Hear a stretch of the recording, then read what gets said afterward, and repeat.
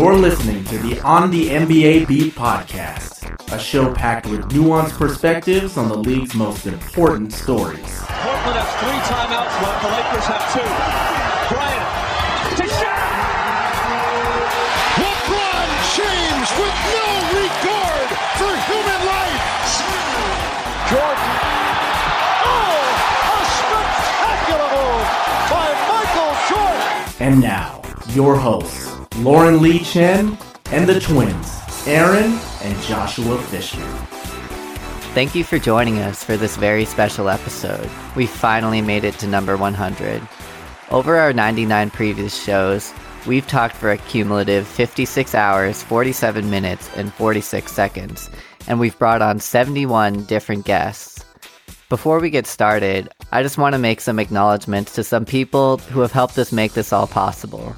First of all is the man you hear at the top of every single show, Jonathan Santiago.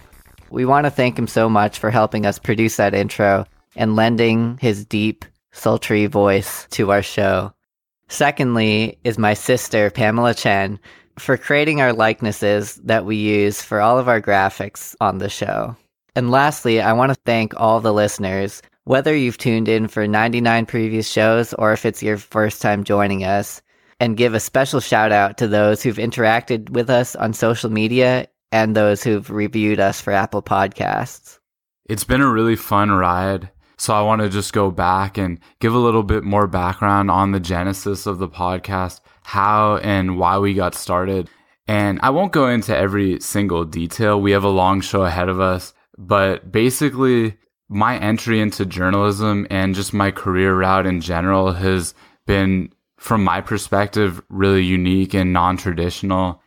As an undergrad at UC Davis, I did sports talk radio and announcing of sporting events. I also had an independent podcast that I co-hosted with the aforementioned Jonathan Santiago.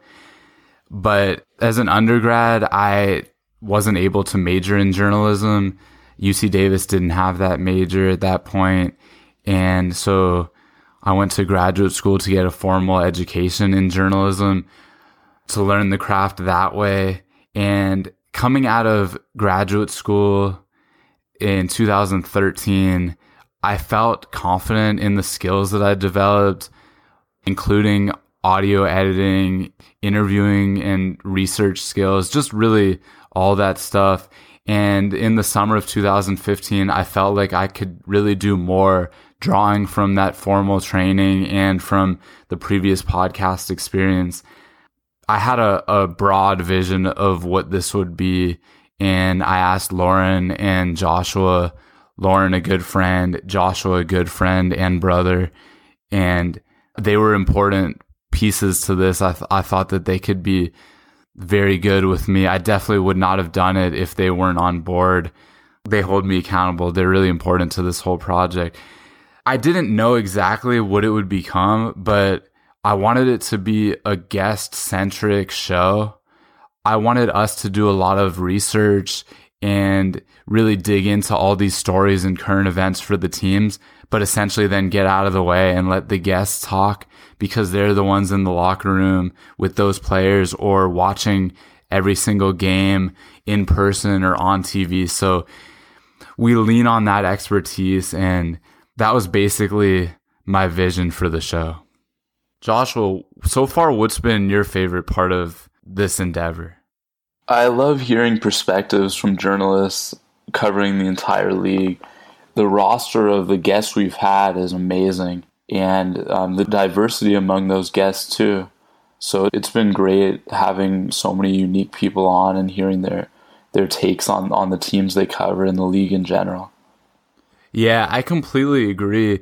And also a big part of this was I've been a huge fan of Twitter for a long time, and it's really allowed me to engage with like-minded journalists and find really interesting feature stories or other types of articles, talk with the writers, figure out what they were thinking behind those stories and stuff.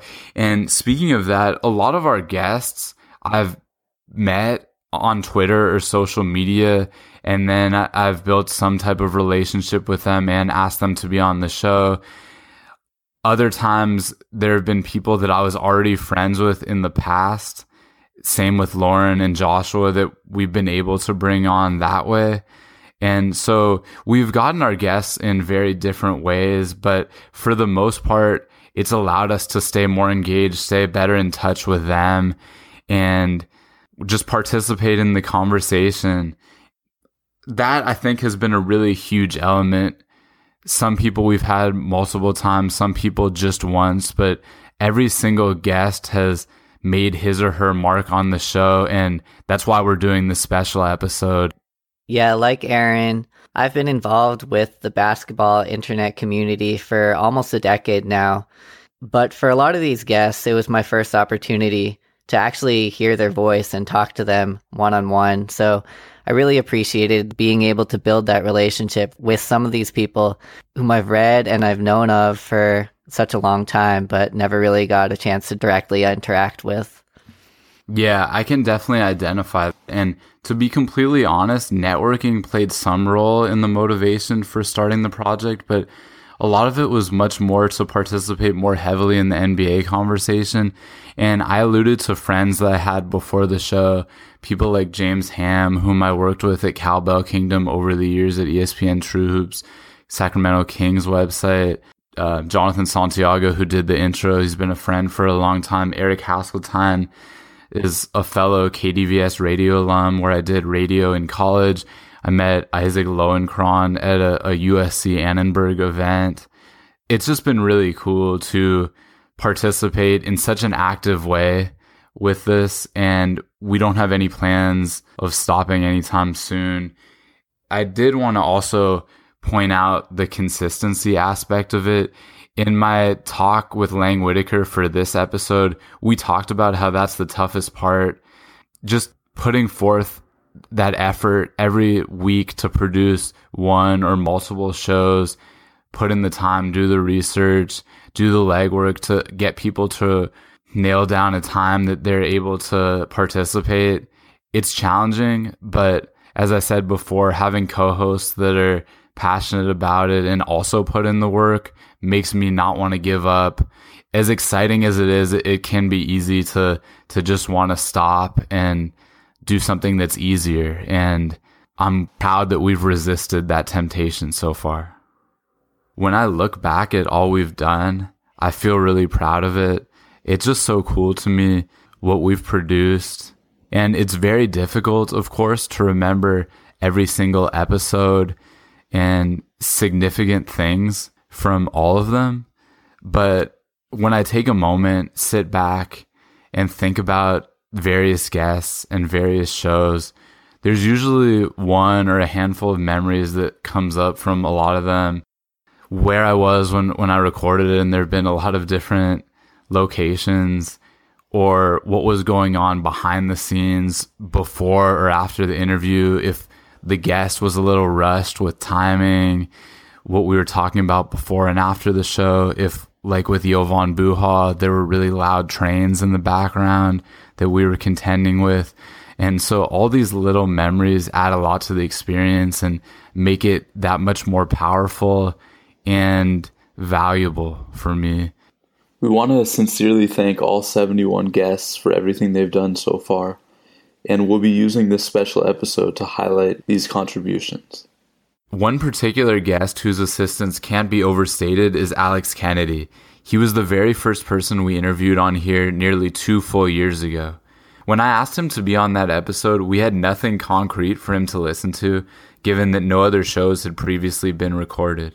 Now, with Hoops Hype, Alex continues to do excellent deadline and feature reporting on the NBA at large. He also just launched his very own show in June called the Hoops Hype Podcast. Alex wanted to be on this landmark episode. Unfortunately, he wasn't able to make it, but we do have 9 of our favorite guests making an appearance. Special thanks to Alex and all our early guests for coming on before we were really able to establish ourselves with this project. Here's a quick clip from the beginning of the debut episode. Welcome into our very first episode. This is Aaron Fishman, and to help us celebrate this inaugural episode, we have Alex Kennedy coming on the show, managing editor for Basketball Insiders, and he's been covering the NBA for the last decade. Just a terrific reporter. Little known fact about Alex, when the Tampa Bay Buccaneers won their first and only Super Bowl, he wept tears of joy and then set off fireworks. Let's start the show. Alex, thanks a lot for joining us. Thank you so much for having me. I appreciate it. I'll speak for myself, although I know my co-host will agree, but I'm really excited to have you on, especially as the first guest. I know you've been doing this for a long time and we'll have tons of insight to share for us. Yeah, I mean, anytime you guys want me to jump on, I'd be happy to do it. Always it's fun talking hoops with you guys. I'm glad the season's finally here.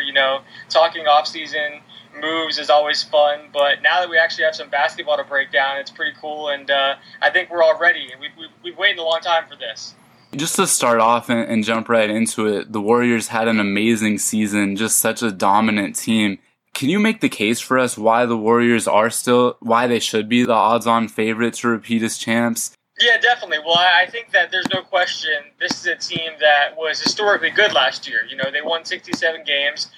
They were terrific on both ends of the floor. They could beat you on offense and defense. And I think people forget that they're still a young team. You have guys like Stephen Curry, Klay Thompson, Harrison Barnes, Draymond Green, who could continue to improve. Coach Kerr, obviously, right now is away, but I think everyone expects him to be back pretty soon, and he should show improvement as well in his second season as the head coach there. It's very difficult to be a first-time head coach in the NBA, so he'll do better in his second season. I think the players will be more comfortable playing for him too because they'll know what to expect from him. And I think players there, they feel disrespected. I did a interview with Draymond Green recently where he talked about how everyone says, the only reason they were able to win a championship is because Cleveland was banged up and they didn't face the Clippers, and now San Antonio is getting all this love, and they really do feel disrespected. And I think they're on a mission to go out and prove that last year wasn't a fluke, that they are a great team.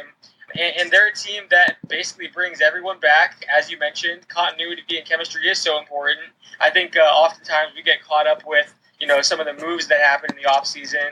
And surely, teams like San Antonio, they improved a whole lot. But there's something to be said for bringing back the same core and having that chemistry and having guys that are comfortable with each other. And Golden State has that. And not only do they have that, they have young guys that should continue to improve. Longtime Sacramento Kings reporter James Ham appeared as our second guest, with the episode coming out on October 21st. James is a friend of mine whom I worked with at ESPN True Hoops Cowbell Kingdom over the years. Isaac Lowenkron was next. Like your three hosts, Isaac graduated from the University of Southern California. He was actually speaking on a USC Annenberg panel when I met him months earlier. A superb broadcaster, the podcast format was perfect for Isaac to answer all our Clippers-related questions. Fourth up was Sean Highkin, who's covered the Bulls and the NBA at large for a number of sites, most recently The Athletic Chicago. And following him was Chuck Chaney from Thunder Digest. Guest number 6, Lang Whitaker, is a lifelong Hawks fan. You may know him from his years with Slam Magazine, writing on NBA.com, and the Hang Time podcast he hosts with Sekou Smith. Aaron caught up with him here. Welcome back to the show. I'm really excited to bring you on, Lang. Oh, thanks for having me back on, and congratulations on your 1,000th episode. 900 more, but almost there. But I really do appreciate also your patience with our technical difficulties. You've been on the show 2 other times. I remember the first time, this was back in November of 2015. I was in a cheap motel, and I don't know if it was issues with my connection or yours or some combination, but we lost the call a couple times, and you stuck with it, called us back. I really appreciate that. The first thing I just wanted to ask you was, how was your last week in Orlando? First of all, you having technical difficulties on your podcast is not something that's unique to your podcast. Thank you for saying that. I've done 250-something episodes of the Hang Time podcast with Sekou, and we have technical difficulties almost every week. So stuff goes wrong, and we figure out ways around that. Now, Orlando was great. This time of year is kind of like when people who cover the NBA get to go on vacations. Because there's usually nothing's happening, even though Kyrie Irving got traded this week. But usually it's kind of a quiet time. So my son doesn't start school for another couple days, so we had a little bit of time left to try to squeeze in something. So we spent a week in Orlando. So it was nice. That sounds like great quality time. Was that your son's first time visiting Disney World, or has he been before? No, he went when he was really young. My parents had an anniversary thing, and they had the whole family come down, but he was, a year or something. So he doesn't remember it and was too young to actually enjoy anything. So this is the first time where he was able to kind of experience it and realize what was happening, and he had a blast. Just the last question about that. What do you think he would say was his favorite moment visiting this last week? Definitely meeting Winnie the Pooh. He's a big Winnie the Pooh fan, and we saw Winnie the Pooh taking photos and stuff with kids, and there was a sort of a long line. It was 95 degrees, and he said, "Let's stand in line." And I said, "Are you sure?" And he said, "Yeah." So he ended up kind of sitting off in the shade with my wife while I stood in line for about 45 minutes, but he was patient and waited and waited and waited and got his turn and got to meet Winnie the Pooh and couldn't help but run up and give him a big hug. So that was by far the highlight for him, I think. Cool. You mentioned the Hang Time podcast. I've been keeping up every once in a while, and I really liked your interview with Mike Lee. But just the thing that I come away with in general, for the most part, is you and Sekou have such a good rapport, and I know you guys are good friends. It comes off as just so natural, the joking around, all the inside jokes, stuff that you have between you two. And the one thing I wanted to bring up too, I thought it was funny. I think Sekou might have mentioned it, but when you're doing pre-draft interviews, I believe it was Malik Monk. It was funny. He was giving you the shortest answers. It almost seemed like pulling teeth, but I guess you just have to be professional and just keep the conversation going. But it was funny to me. I think Sekou said something. Does that ring a bell to you? We talked about how for all those guys, I mean, that's the most nerve-wracking week of their lives, all these guys, because they don't know what's going to be in their future, and they don't know where they're going to go and what team, and it makes a big financial difference where they get picked. So that whole kind of 2 weeks leading up to the draft is pretty nerve-wracking for those guys. So I mean, I get it. They don't want to come on the podcast or come on do an interview. It's not just us. I mean, you listen to all the interviews those guys do in those weeks leading up to it. They don't say a whole lot. They don't know where they're going to go. They don't want to say something that some team doesn't like. So for all those guys, it's pretty tough. I mean, we've had interviews where guys say yes, no, yes, no. I think a lot of that also is just a function of age, and as you get older, you have more stuff you can talk about and are willing to talk about. I mean, I also did an interview with Malik Monk and Bam Adebayo and De'Aaron Fox at the rookie photo shoot a couple weeks ago on NBA TV. And that's bouncing around on Twitter, still getting liked by all the Kentucky fans. But if you watch that interview, I mean, watch that and compare it to when he was on the podcast, and it's like a totally different guy. So I think he's kind of happy knowing what his future holds for him. Yeah, I was going to say some guys are more talkative or more articulate than others, but I remember now that you bring it up what you guys were talking about, just that it doesn't make sense. There's no incentive for them to say something too honest or open and jeopardize getting drafted at a certain position or going to a certain city. And so that makes perfect sense. And didn't mean to single him out, but I thought that was interesting. Either way, well, I'll say this. Either way, he was way more interesting than Sekou was on that episode. I'm joking. There it is. That's like what I was alluding to before.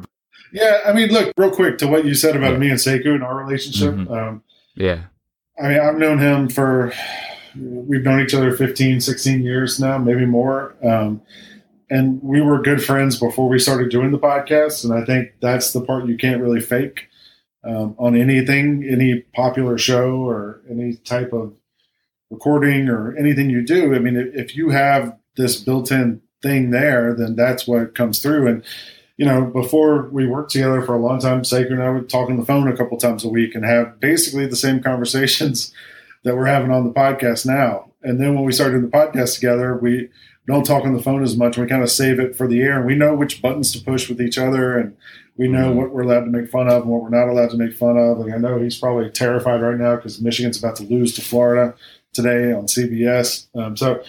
There's things we always, you know, make fun of. I mean, Rick Fox gets thrown into this too. We did the podcast with him for a long time. I mean, the three of us lived on a bus together for a while.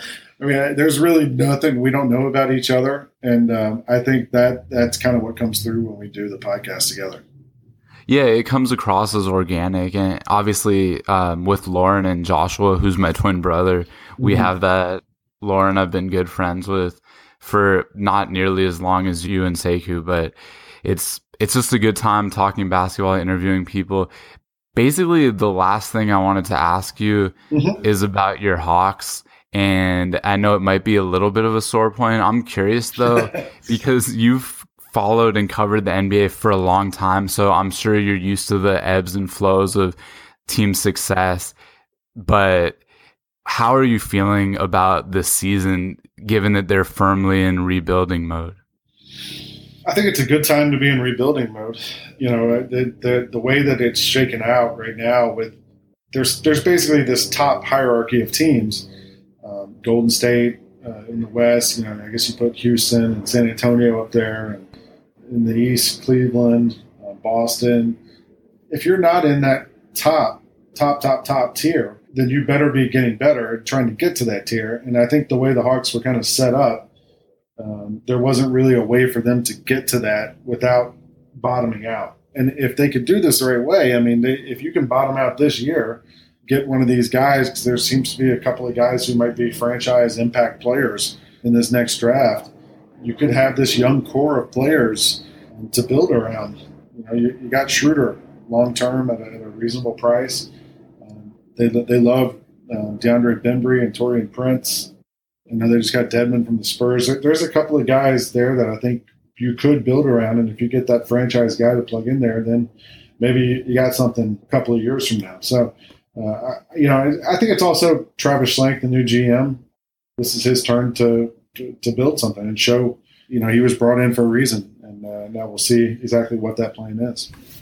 Yeah, I saw a couple of days ago online, Westgate, Las Vegas Sportsbook had the over-under for the change in Atlanta's wins at negative 17.5. And there's a handful of teams in the Eastern Conference and just around the league that also they lost a star or two and are figuring to see a big change in the negative direction in wins and losses. But it does make sense to rebuild right now. The Clippers are totally different, but they made the opposite decision in re-upping with Blake Griffin after losing Chris Paul. So it's an interesting situation, but they're still going to be fun with Blake Griffin flying around, DeAndre Jordan still there. Just basically, I just want to say we really appreciate you. I know I've said it before. I just wanted to emphasize it. You were guest number 6. We've had 71 now on through the first 99 episodes, and it's a pleasure to bring you on as we celebrate this one, number 100. I appreciate you guys having me on so many times, Aaron, and good luck, man. Keep it up. That's the hardest, to me, one of the hardest things about doing the podcast is just doing it. And you know, you got to put in the work, and you got to do it every single week. And you guys are doing that. So keep it up. Thanks a lot. Enjoy the rest of your off season. No problem.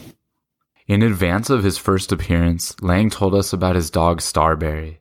We love the name, but that fun fact wasn't unsolicited. Before a new guest would come on, we got into the habit of requesting a quirky detail or anecdote about him or her and adding those to our episode intros. It was fun to learn more about them, and it served as a unifying thread throughout the podcast. Here are some of our favorites. Something you might not know about John is that he's the first graduate of his alma mater, Emerson College, to ever play professional basketball, playing for a year in Greece. He can also sing a mean Frank Sinatra at karaoke.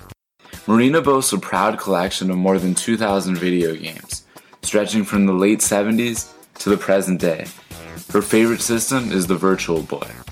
Andy Larson. As you'll certainly gather from listening to this episode, Andy's a really smart guy, so much so that he skipped both the first and third grades, but then he had to repeat the fifth grade, so maybe not that smart. As an impressionable young 11-year-old, Dane got to attend his first NBA game. Sitting in the fourth row, getting to watch scoring leader at the time, Allen Iverson, live at the Rose Garden, it was just phenomenal.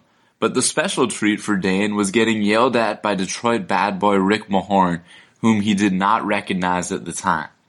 As Dane tells it, this giant dude looks up at me, and we lock eyes. Finally, he looks at me with more anger than should be directed to an 11-year-old boy, and yells, "What? You can't talk?" This preseason, Kevin had an interesting time at a Hawks media basketball tournament when head coach Mike Budenholzer stopped by and saw him trying to hoist up NBA-range three-pointers and proceeded to relentlessly mock and pantomime his shooting form. Chuck Chaney. He's a Titanic fan of the movie Titanic. So gigantic that he claims to have seen it more than 40 times over the past 3 months. Now that's a busy offseason.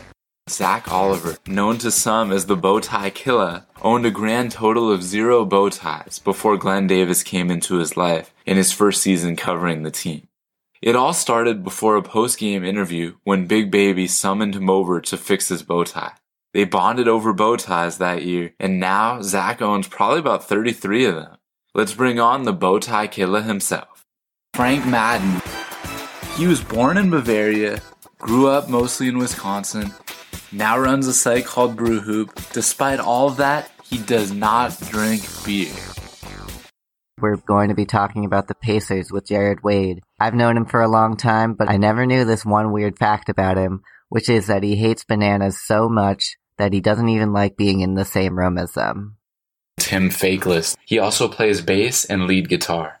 His old punk rock band once wrote a reggae tribute song about actress Jennifer Lawrence. Now that you know Tim, I'll kick it over to LLC to start the show. Following Lang, writer and TV host Steven Anderson was our next guest. After that, Andy Liu spoke with us for the first time. We heard from Andy again this week, but before we play that segment, here's a look back at his glorious On the NBA Beat run. Through the first 99 episodes, the one-of-a-kind Andy Liu of Warriors World and the Light Years podcast easily leads all guests with 5 appearances.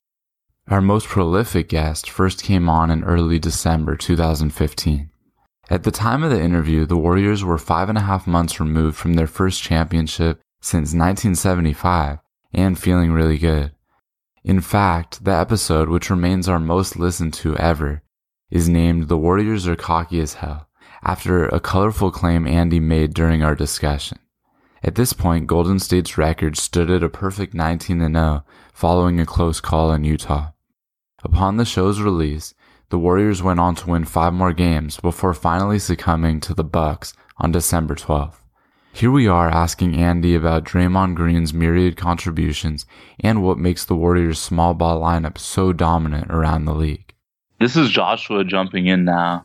Draymond Green, that's all that really needs to be said, but I'm going to actually ask you a question. He was my pick for Defensive Player of the Year last season. I thought he should have been an All-Star. I think he should be again. He's shooting the 3 amazingly well now. His passing is off the charts. Defense, toughness. Like you said, the transition offense he provides. What does he mean to the team this year? And without him, are they really even the same kind of team? Oh, without him, they are they're probably a fringe playoff team. No. Without they're him, like a 5 or 6 seed. Yeah, exactly. Yeah, I'd agree with that. Man, the improvements that he's made year to year has been insane. So from his rookie year, to recount a little bit from his rookie year, he was good at making hustle plays. So he's one of those guys where, he's going to be a fun glue guy, right? Then he started making threes. Then you're like, oh, wow, he can actually play some defense and he can start making threes. And then last year, he was able to show off more versatility in terms of making threes, making passes. And now this year, he's made a full-on superstar improvement into where he does everything well. So not only intangibles that everybody loves talking about, but also making the normal stats. So great shooting percentage from three, assists, rebounds, blocks. And of course, the staple of that, the death lineup doesn't happen without him. And he's also the most vocal guy on the team, easily. They call him the heartbeat. He pretty much screams at everyone. He loves screaming at Harrison Barnes. I've seen him yell at Steph, Bogut, all those guys, but it's in fun. And he's also yelling at Steve Kerr all the time. But they yell at each other. So he's the guy that brings the fire out. I would say he's probably the emotional leader and keeps everything composed at all times. I think the main thing that I would say in terms of that leadership is that he's always screaming at the refs, but he somehow doesn't get a technical. Don't know how that happens, but he's really good at that. Because, I mean, the Warriors last year, I think, I forget which, I think it was Memphis, and they were struggling a lot. The guy started whining after every call. I mean, Clay was whining, even Steph was, Iguodala. And they were getting to the point where they almost Clipper-esque in terms of they were getting out of their own game because they were just worried about the officials so much. And I think Draymond knew that, reined it back in a little bit. And I guess it doesn't hurt when Steve Kerr makes that change on defense and kind of wins the series for them essentially against Memphis. The Warriors have put out that small ball lineup a decent amount this season, with Curry, Thompson, Draymond Green, Harrison Barnes, and Andre Iguodala. That lineup's just been destroying people on both ends, having a ridiculous offensive and defensive rating. Other teams have been trying this too, most notably, I think, the Pacers playing Paul George at power forward a lot, and that's worked out a little bit for them. Other teams have been trying to use it. I know Houston was trying to use Marcus Thornton at 4 for a little. That didn't work very well. Whew, that is ballsy.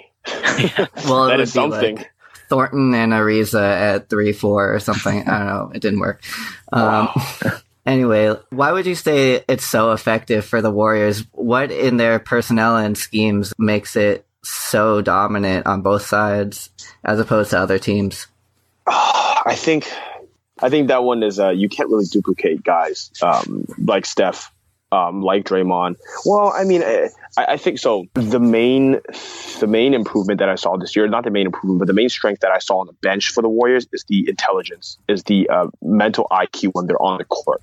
And I think that's the biggest difference in terms of what they can do and what other teams can do. Because in terms of athleticism itself, I don't think they are like incredibly vastly higher than anyone else, than a team like not the Thunder, not the Clippers, not the Rockets even, right? Or the Hawks, something like that. But I think that they're able to play smarter in that system than other guys. So when they have an Iguodala on the court, who is the smartest guy on the team, and a Draymond on the court, a Steph, and then you have Harrison Barnes who does what he does, and Clay who's kind of an airhead sometimes, but I mean, you know, he's one of the best shooters in the league, so can't really screw that up. So I think the IQ part is what makes that lineup so good. When Steph gets doubled and Draymond gets the ball on a 4-on-3, he almost never screws it up. And Iguodala knows when to cut, knows when to shoot. I mean, the 4-on-3 makes it easy. But on the defensive end, it's what they're able to do in terms of knowing when to double bigs, when to dig. Steph is really good at that. And so they're really good at playing off each other as well and knowing where everyone's going to be, which says a lot about Draymond, who's essentially manning that defense. So I think that's what sets them apart. And I think that's only matched by one team in the league, the Spurs. So that's going to be interesting to see when when they have 10 players on the court and everybody's playing high IQ basketball. So I think it's going to look something like the Heat Spurs series of a couple of years ago, the one that went 7. Just everybody incredibly talented and knows exactly where to go on the court at all times. So that's going to be a very interesting matchup. The previous clip ends with Andy looking forward to a Spurs-Warriors Western Conference final, pitting the two teams that, to him, possess the highest basketball IQ in the NBA. The Thunder had other plans, however, eliminating the Spurs in 6 games en route to their date with the defending champion Warriors. We checked in with Andy on May 8th after the Dubs unexpectedly dropped Game 1 of the Western Conference Finals at home. Andy wasn't overly worried with the team's prospects down a game, and he was proven correct in that the Warriors ultimately outlasted the Thunder in 7 games despite falling down 3-1. That said, in retrospect, his concern for Stephen Curry's health foreshadowed Golden State's eventual finals loss to Cleveland. First game was a little bit surprising. Now the Warriors find themselves in an interesting position, which you and others have likened to when they were down 2-1 last year to the Grizzlies in the Western semifinals. We all know this was a 73-win dominant team. Curry is healthy, but they at least temporarily handed over home court advantage. On a scale of 1 to panicked, how should the Warriors feel right now? Ooh, that's a good one. How should the Warriors feel as compared to how they actually feel is fun. How they should feel is I mean, they should probably panic. I mean, like a controlled panic. Obviously, we don't want Steve Kerr to suddenly start doing some random make wholesale schematic changes. It's not like they lost by 30. But I mean, there's something to be said to where, hey, because this is something that's been happening all season. They've got to figure out something to where, hey, they're going up big, but they're also blowing these leads a lot. And it's not so much because the other team is coming back and slapping them in the face, which OKC did a little bit. But a lot of it is, hey, the Warriors just kind of seem to lose focus, start making turnovers that aren't necessarily forced by the defense, taking shots with 20 seconds left of the shot clock, fading away, which are, normal shots for them. But still, you've got to have a bit of a better mindset, especially when the game gets a little bit closer. Which goes to speak to how confident, arrogant, cocky, whatever you want to say, they are. But it's just, reining it in a little bit. I think Kerr knows that. I think the players know that. I think they would have kept playing that way if they had won last night. Yeah, so you think it could have been a good thing for them? I think so. I think most people are thinking that it's going to be a good thing. I think so as well. Though I think that there is one issue, is that if Steph was 100% healthy, I think that he would have bailed them out last night, which would have been fine. But moving forward, I don't think he's going to get to 100% for the rest of the playoffs. So it's a matter of, can he play at 80, 85% and still carry this offense when it counts throughout the rest of the series? So we'll see. You don't want to go away from what was working so well for you all season. We know they had a record-breaking year. But then again, you spoke about that arrogance. Do you think now that they were scared a little bit that has a potential to improve their decision-making and reduce the chances of them letting up like they did in Game 1? I think so. I think that's a great way to put it. I think coming into Game 1, they actually had an improved focus and an improved concentration. They played very well in the first half, both offensively and defensively. I mean, they were up by 13 at halftime, and Steph was hitting those crazy threes that he does. That's what makes this team so great. They weren't turning it over. They were fine on the boards. Everything was fine. And then all of a sudden in the second half, OKC came back with a run. They unraveled, and they lost composure, all of that stuff. That shouldn't happen to them did. So it's one of those things where we know that they're capable of doing it. They did it for the first half. So it's just a matter of how are they going to do it again in Game 2? And then when OKC comes back and hits them, are they going to lose composure again? You would believe that a championship team like this wouldn't lose composure like that again. But hey, I mean, OKC has already done this to the Spurs 3 straight games. That was super impressive. So I mean, it's interesting. If you're a Warriors fan, I wouldn't be too worried, I guess. But I mean, this is Kevin Durant and Russell Westbrook.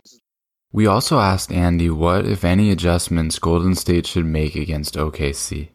I think the Warriors need to go small more. I think whenever the Warriors struggle, whenever they go down in a series, the only cure, not the only cure, but the best cure that they have is just to put Draymond Green at center. Speed everything up. Draymond Green is one of those rare or maybe only guys that can play 3, 4, and 5 and rebound as well. So I think that the Warriors need to play Draymond at center a lot more to speed the game up, because a lot of that second half was played in the half court. And in the half court, OKC out-rebounded them, got to the line with free throws, and then were able to lock down Steph Curry off the ball. So I think a lot of it, there was a moment in the third quarter where they're up by 10 to 12, even getting to middle there. And then because Donovan put in Cantor and Adams because he went big, Kerr was like, oh my God, I need to go big too. So he put in Spates. And I'm sitting here like, I mean, just because the other team is going big doesn't necessarily mean you have to. Andy's third time on the show came almost exactly 1 year after his first appearance. We used the opportunity to grill him on Mavericks newcomer Harrison Barnes' potential now that the former Tar Heel had moved on from Golden State. With Dirk Nowitzki missing most of the season up until that point, Barnes led Dallas in scoring, but the Mavs' record was horrendous. Andy, along with Jason Gallagher from The Ringer, helped us understand what to expect from Barnes moving forward. So that was his third appearance. The fourth episode of Andy came at a fascinating time near the end of the Warriors' 2016-17 season on March 31st. When Kevin Durant went down with a left knee injury, the Warriors lost 5 of 7, and rumors of their impending demise were greatly exaggerated. Calm, cool, and collected, Andy Liu remained confident during the uncharacteristic rough patch. Then Golden State reeled off 9 straight wins. That's when Andy came onto the show. After that, the Warriors won 6 of their last 7 regular season games as they readied for another deep postseason run. Believe it or not, in this episode, Andy argued that the mighty Warriors were actually being underrated. I want to talk about the overreaction in my mind to the Durant injury. They went 2-5, including that game at Washington. And a lot of people were ready to say that this Warriors run is just done. It's over. And people were worrying. That also coincided with a stretch where Stephen Curry wasn't hitting that many of his shots. And they hadn't lost consecutive games since almost 2 years earlier in April of 2015. Was that something, I know you're a pretty confident guy, Andy, was that something that you weren't too worried about and you thought that people were making too much of, or was that a legitimate scare until they righted themselves? Yes, I was confident about it, but the second part is, I mean, you look at the schedule, you look at what they were going through, you look at, Kevin Durant had just gone down, and these guys were really shook up about that, and they had to adjust in a certain way. And then in that adjustment period, adjusting back to who Steph is, Steph couldn't hit a shot, the worst slump of his entire career, at least from what I've seen. Clay was going through a slump as well. Draymond Green hasn't shot the ball well all year and still isn't, right? So they had a lot of issues on that end, and they ended up going 2-5. And then they played, 8 games in 13 nights. So since then, obviously, they've been great. They've also played a ton of trash teams. And the schedule is going to get better from here. They got 6 or 7 at home to end the season. Durant's now back. And, if there was a finals game today, he'd be playing. But he'll be back in a week and a half, 2 weeks. And so the team is fine again. And so that's why I was never too worried about it. Most recently, on June 1st, Andy represented the Warriors in our 2017 NBA Finals preview episode. The Warriors were heading into the finals having won each of their first 12 playoff games. Would they make it a perfect 16? Andy thought so. Well, kind of. He made 2 predictions. Arrogant Andy, as he called himself, picked a Warriors sweep. Analytical Andy, again his term, went with Warriors in 5. For the Warriors, a part of this is revenge, for kind of, an atonement, I guess, for what happened last season. But part of this is it's a brand new team. They know that. It's a whole different bench. There's Steph, there's Clay, there's Draymond, yes. There's Iguodala, yes. But, it's Zaza, it's David West, it's JaVale McGee, it's Kevin Durant, obviously, right? And I think part of it this season is these guys are trying to put the finishing touches on what will be, if they win the championship, one of the greatest playoff runs of all time, right? If not the greatest, in terms of what I think is going to happen. So I think for certain players, it'll be redemption. I think for Steph Curry specifically, for Draymond Green, it'll be redemption. Mainly for the ways those guys struggled. Steph Curry struggled overall. Draymond Green getting himself suspended and costing the team the championship. So from that aspect, yes. But from the other side, just from how they're playing, this is something that they want to win just because to cap off, a great season.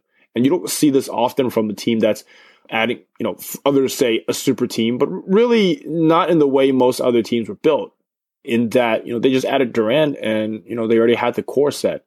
The expectation is that they need to win, not that they were going to get a year to kind of have those pieces fill in. It was expected that they were going to win. Not only this, part of it is these guys know that they're looking to win maybe 2, 3, 4 more titles after this as well. So it's going to be great to win one if they do. But part of it, these guys know that they've got a lot more to go in terms of, I guess, legacy, dynasty, whatever, however you want to think about it. Thanks to a strong Game 4 win by a Cavaliers team on the brink of elimination, the series ends in 5, and analytical Andy is right this time. He has won the battle, but arrogant Andy could still win the war. We have on the legend, all-time leader in guest appearances and total downloads, Andy Liu. How's it going, man? I got people from like India and China downloading it. So we've got this. You guys see Mr. Robot? It's like when they spam download this stuff or whatever. I've got yeah, hopefully they're not all bots, right? Hey, whatever gets the money paid, if there is at all, that's what I'm here for, guys. How's your off season going so far? It's good. It's a little more slower than usual. So I'm trying to calm down a little bit nowadays. So if I speak a little slower nowadays and with more coherence, you'll know why. So it's good. A lot of celebrating, but it's good. Yeah, the Warriors had a little bit of a slower offseason, definitely than last year, but some interesting moves too. What did you think of what they've done so far? Arrogance. Like, just being assholes, I think. Just the fact that we thought that they would lose a couple guys. Like Andre Iguodala, Sean Livingston, maybe Zaza, right? David West will retire. If I had to guess before the offseason started, I'd say they probably lose 2 out of those 4. And, I mean, they would have been fine. They would have been heavy favorites to win the championship regardless. Instead, they signed all of them back because of KD taking that pay cut. They went ahead and actually signed more people, Omri Caspi and Nick Young, and then they went ahead and drafted someone that is apparently, the next best rim protector, right? So they actually found a way to get better more than teams in the lottery or even other contending teams. And they're the ones that, have been the best basketball team, some are arguing, of all time. So it's actually pretty ridiculous. And at a certain point, you get spoiled, but we're not there yet. Of those guys that they've added this offseason, who do you see making the biggest impact for next season? Regular season, I'd say I personally like Omri Caspi the most out of all those additions. Like, he's not going to come in and he's not going to hijack the offense or do anything crazy. He's a good finisher. He's going to make threes. He's going to defend. He's long enough to defend. And from what I've seen so far, he's a relatively smart player, right? So for me, that's probably one of the guys I would play more. But what's going to be most fun is going to be Nick Young, because he's going to be the one that's coming into games, either up 10, down 10, and he's going to either shoot him right back into it, or it's just going to be a colossal show from the jump. So most exciting, probably Nick Young. I think the one that's probably going to be most consistent is Omri Caspi, and that's who I'm excited to see. Although one of my favorites is Damian Jones. I'm excited to see him. He's young, he's healthy. He's like a young version of JaVale McGee. So I want to see him with potential to be a little bit more on defense. So him and Jordan Bell are going to be fun just because of, we're talking about a year from now, when they're defending maybe the 3rd title, they're going to need those guys to actually step up, right? Because not going to be able to live with minimum guys forever. But, I mean, those things are kind of, first world problems, I guess. You guys mentioned that the Warriors had kind of a lazy offseason. Meanwhile, it seems like almost every other elite team or team that's trying to become elite was scrambling around, jockeying for power just to try to get on the level of Golden State. And from my perspective, they haven't been able to do so. It just seems to me like the Warriors are probably just laughing and kind of rolling their eyes while all this craziness goes on around the league. What are your thoughts on that phenomenon? I actually really like that the rest of the league did that. And I think a lot of this is an FU to how wrong people were and the loser mentality from people who are saying like, hey, the Warriors are this great. It's bad for the league. Like, nobody's going to try anymore. What's even the point, right?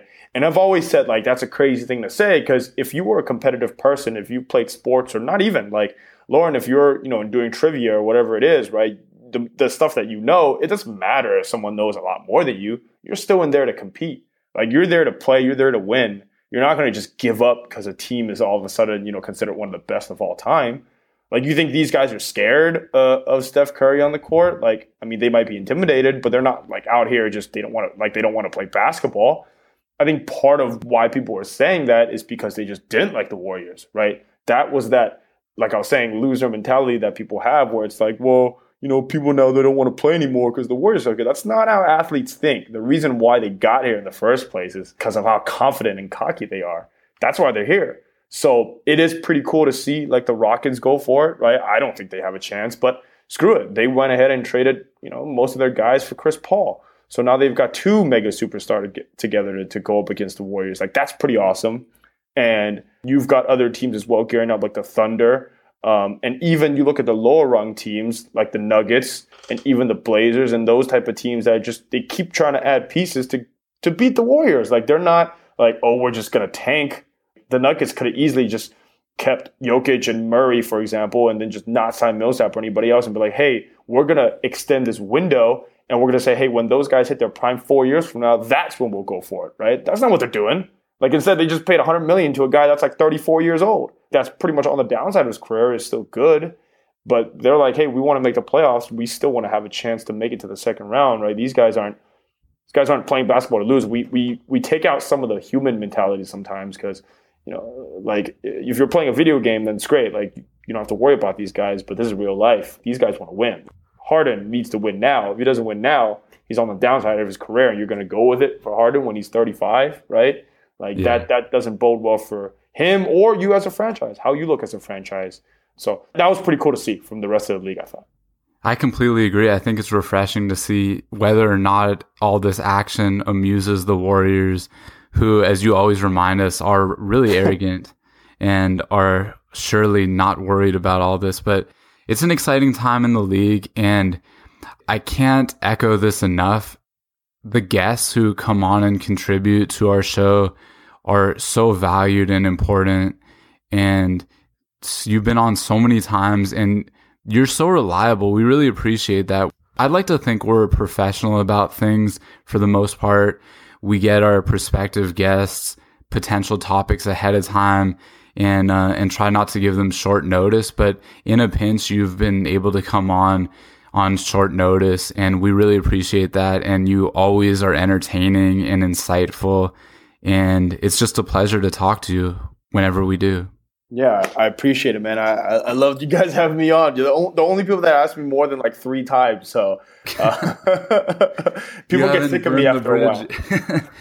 So far, no sign of that yet, but stay tuned. I appreciate it. Thank you, Lauren. Thank you, Aaron.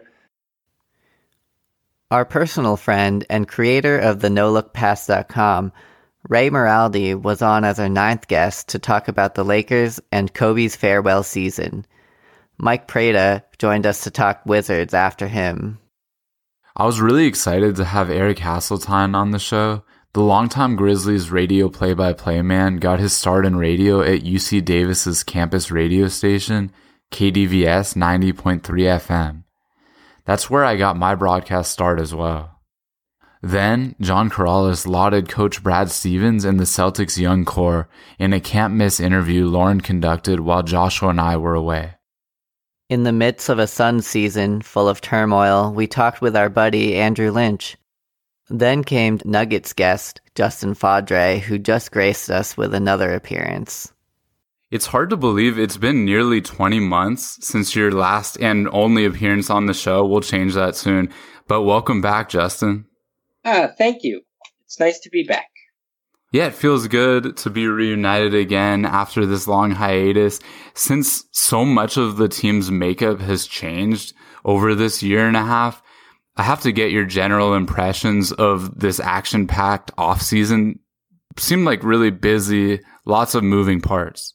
Yeah, they needed to obviously try and figure out a direction for where they were going to go because they had a lot of roster overlap and lots of power forwards on the roster. And they didn't seem able to exactly move many of those guys, if any of them. And then they ended up having to trade for Trey Lyles and Tyler Lydon, who they took in the first round of the draft.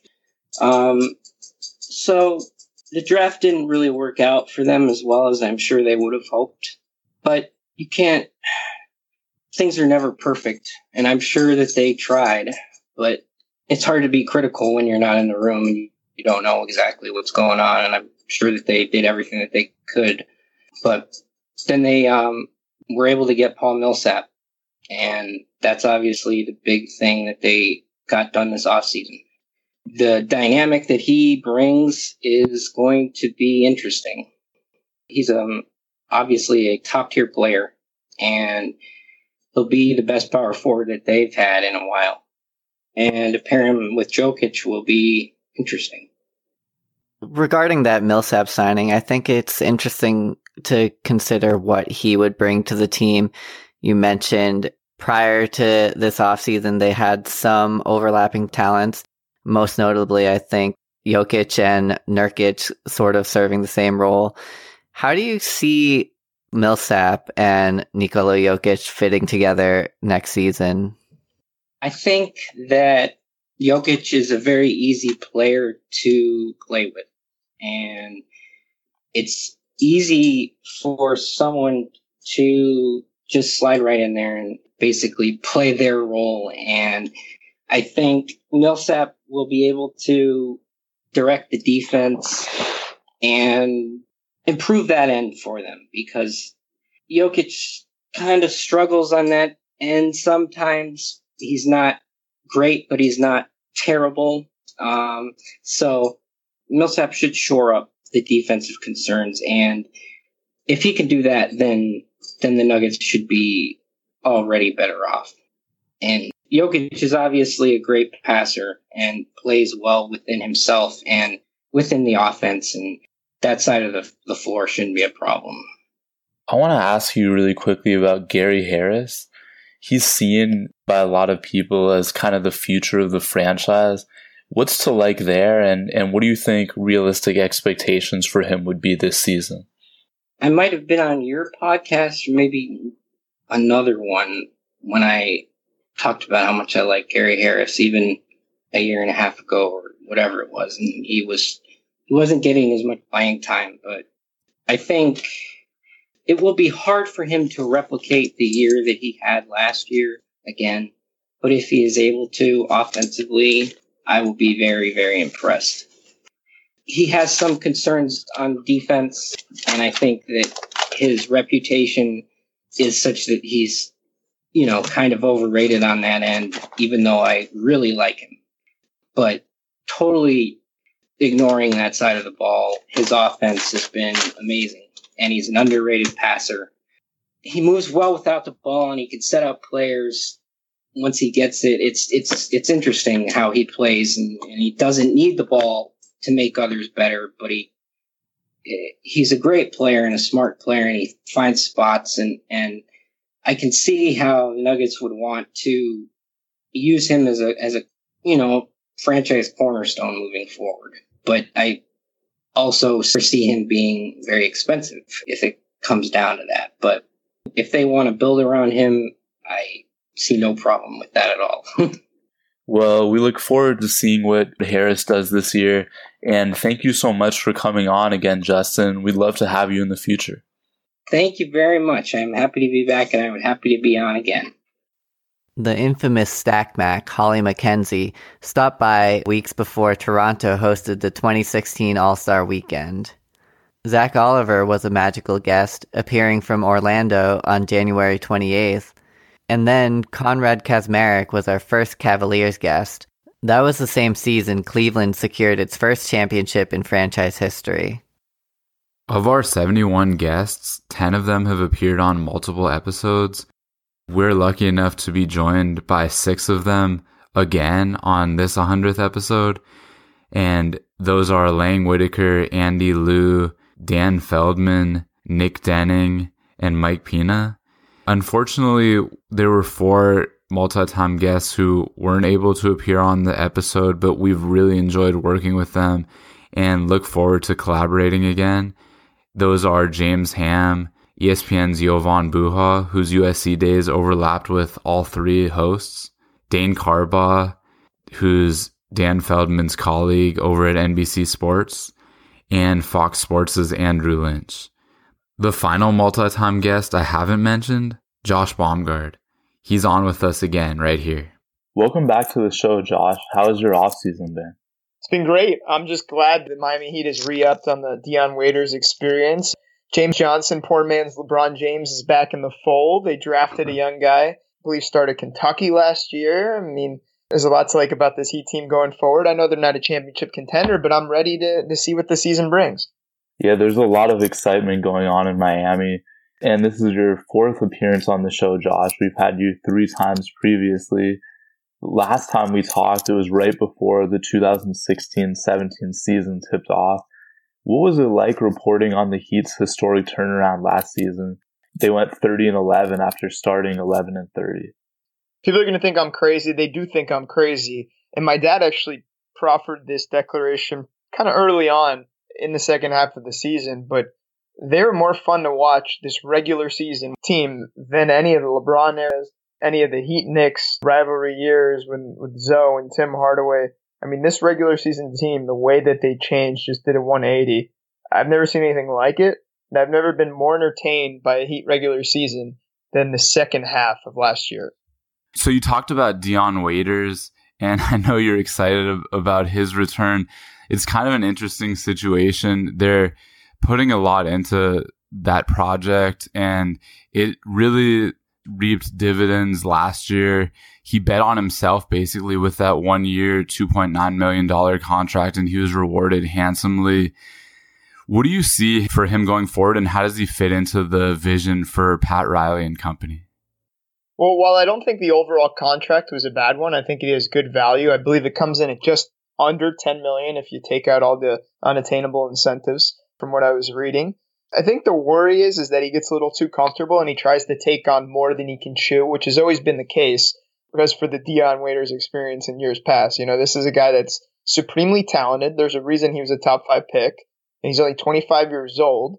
The hope has to be that he's not going to want to take control of this team and make it his own, because when Dion tries to do too much, that's when he gets into trouble. This year, the goal to me should be just to replicate last year, stay a little healthier doing so. I mean, he only played 46 games last year. So shoot the ball well. He shot 40% from 3, a career high last year, I believe. He did really well with Goran Dragic. He played unselfish most of the time, especially in the second half of the year. Played good defense. I mean, to me, that should be the focus. Just focus on consistency. Just do the same thing you did last year, and then you could start to build on that and take on a bigger role. Yeah, he was looking really confident last year, choosing his spots wisely. And like you said, he didn't try to do too much, which is something that seems like it's pretty uncharacteristic of him, but it was working well. I wanted to ask you too, before I cede to Lauren, just about this next year's season team and what they're looking to do in the summer of 2018. My understanding is that they'll be swinging for the fences that next offseason with all these really good big name free agents available, and that they've retained some of their flexibility by being able to trade Dion Waiters if they have to. To what extent is my understanding right from your standpoint? I don't think you're wrong. Right now, if you look at their cap sheet, you're going to say, well, all this money they spent on Dion Waiters and James Johnson and Hassan Whiteside, they're not going to have the cap space to lure one of those big whales you're talking about next summer. I mean, guys like, I believe, DeMarcus Cousins. I mean, there's a lot of guys out there, Paul George. But the thing we have to remember is that you could always acquire these guys via sign-in trades. You can always acquire these guys by moving pieces out. To me, Hassan Whiteside is a tradable contract. He's making $24 million. Goran Dragic at just $17 million in base salary. He's a tradable contract. James Johnson at 13. James Johnson at 13 to me over the next 4 years, people think is probably the most untradeable contract. But this is a guy that was really their everything last year. I think all these guys are movable if Riley has a guarantee he can get a whale. So now he can meet with guys and then he can get approval and say, oh, we agree to terms on this contract. And then they can clear the space to squeeze him in, just as the Celtics did with Gordon Hayward this past summer. So I agree with you. I think Riley is always thinking bigger. I think he has to understand that this team, while it will be pretty competitive in the conference and it could potentially be a top 4 seed, it's not a championship contender, especially with Golden State, Houston, even Cleveland. LeBron is just a shoo-in to the NBA Finals. So he knows he needs another big piece, and he's always going to be eyeing that next big piece. Who it is, we'll see. Hopefully he doesn't strike out for the third time in the last 2 years. As we said earlier, you had 3 previous appearances on the show. Your first was in mid-February of 2016, right in the middle of the rookie season of Justice Winslow. And during that appearance, you were really bullish on him, especially his defensive ability and what he meant for the Heat. He had a bit of a struggle last season. He missed the last 48 games of the season with a bad shoulder injury in late December. He missed 16 games in the earlier part of the season with a wrist injury. For next season, what do you think would be fair expectations for Winslow entering year 3 at just 21 years old still? Yeah, to me, a lot of people write him off and they already think he's nothing, but we got to remember guys like Draymond Green and Kawhi Leonard, 2 truly elite players that the Heat would obviously be thrilled if Winslow became anything close to those guys. It took those guys a few years to develop. Each year they built on it. Injuries are bad luck. Yeah, he's got a lot of talent, especially as a creator, as a defender. He can do a little bit of everything. I think he's the key to their season, really, in a sense, because he's the only guy that they don't really know what he is. I think they know what they're going to get most likely from Whiteside, Dragic, Johnson, and Waiters, which is the core of the team. Winslow's the big question mark. Can he take another step offensively where he's impactful on both ends? And if he is, then all of a sudden the Heat have a really balanced, really versatile roster. So the goal for him, I think, should be, and if I'm Spo, I play him a lot at point forward, get the ball in his hands, but have him go against bigger guys, have him defend bigger guys. He could beat some of these guys off the dribble. I wouldn't put too much pressure on him offensively. As we saw, he hasn't proven to be a three-point shooter yet, which is why I think you have to give him the ball and let him create some and make some things happen. But I'm really excited to see what Winslow has to offer in this third year, because it's going to tell us a lot about him. This is the year that really a lot of guys, if they're going to break out, they at least show signs of it. So all eyes will be on him in Miami, and I think he's their most important player. Josh, we appreciate you coming on as always. We always love hearing your thoughts about the Heat, and thank you so much for helping us celebrate our 100th episode with us. Thank you, and I appreciate being a 4-time entry on this awesome podcast, and I'll be expecting a nice fat bonus check in the mail. Doug Branson helped us get ready for the post-All-Star break portion of our first season with a riveting Hornets discussion. In Dane Carbaugh's first appearance, he remarked that the Blazers could beat a team like the Clippers in the playoffs. Little did he know that's exactly what they would go on to do that postseason. Seth Rosenthal was guest 21, telling us all about the struggle of being a Knicks fan. Stan Van Gundy's unpredictable Pistons were the focus of our Dan Feldman interview. Here we are with him last week. Dan, we're really glad to have you on this episode, kind of an experimental one, celebrating our 100th episode. So it's really good to have guests we really appreciated having on. You've been on a couple times. It's funny, for our 100th episode right now, I don't know if it's just a weird coincidence. It is August, but it's 95 degrees outside in Los Angeles where I'm recording. You're in Detroit, right? I am. How's it going there? It's a little cooler than that, but we're still hanging on to the last days of summer. I was just talking to somebody who's in LA, and he was talking about a winter soccer for his daughter. And I'm thinking, wow, how nice would that be? Maybe not to wake up early to take her at all those soccer practices, but you have that weather year round. I'm very jealous. Yeah, and I don't even know if it's honest to call it winter soccer. I mean, technically speaking on the calendar, I guess. Yeah, I guess that's true.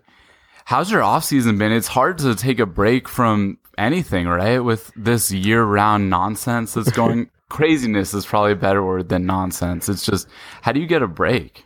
Yeah, there hasn't been one, which is kind of nice. It's better for me, for my job, where all this stuff is happening, and it hasn't been overwhelming since early July, but where at least something's happening. In previous years, you still got to write about something, and you're really, really digging to find anything. My favorite one, was 1 year nothing was happening, but there was a video going around of an elephant dunking a basketball.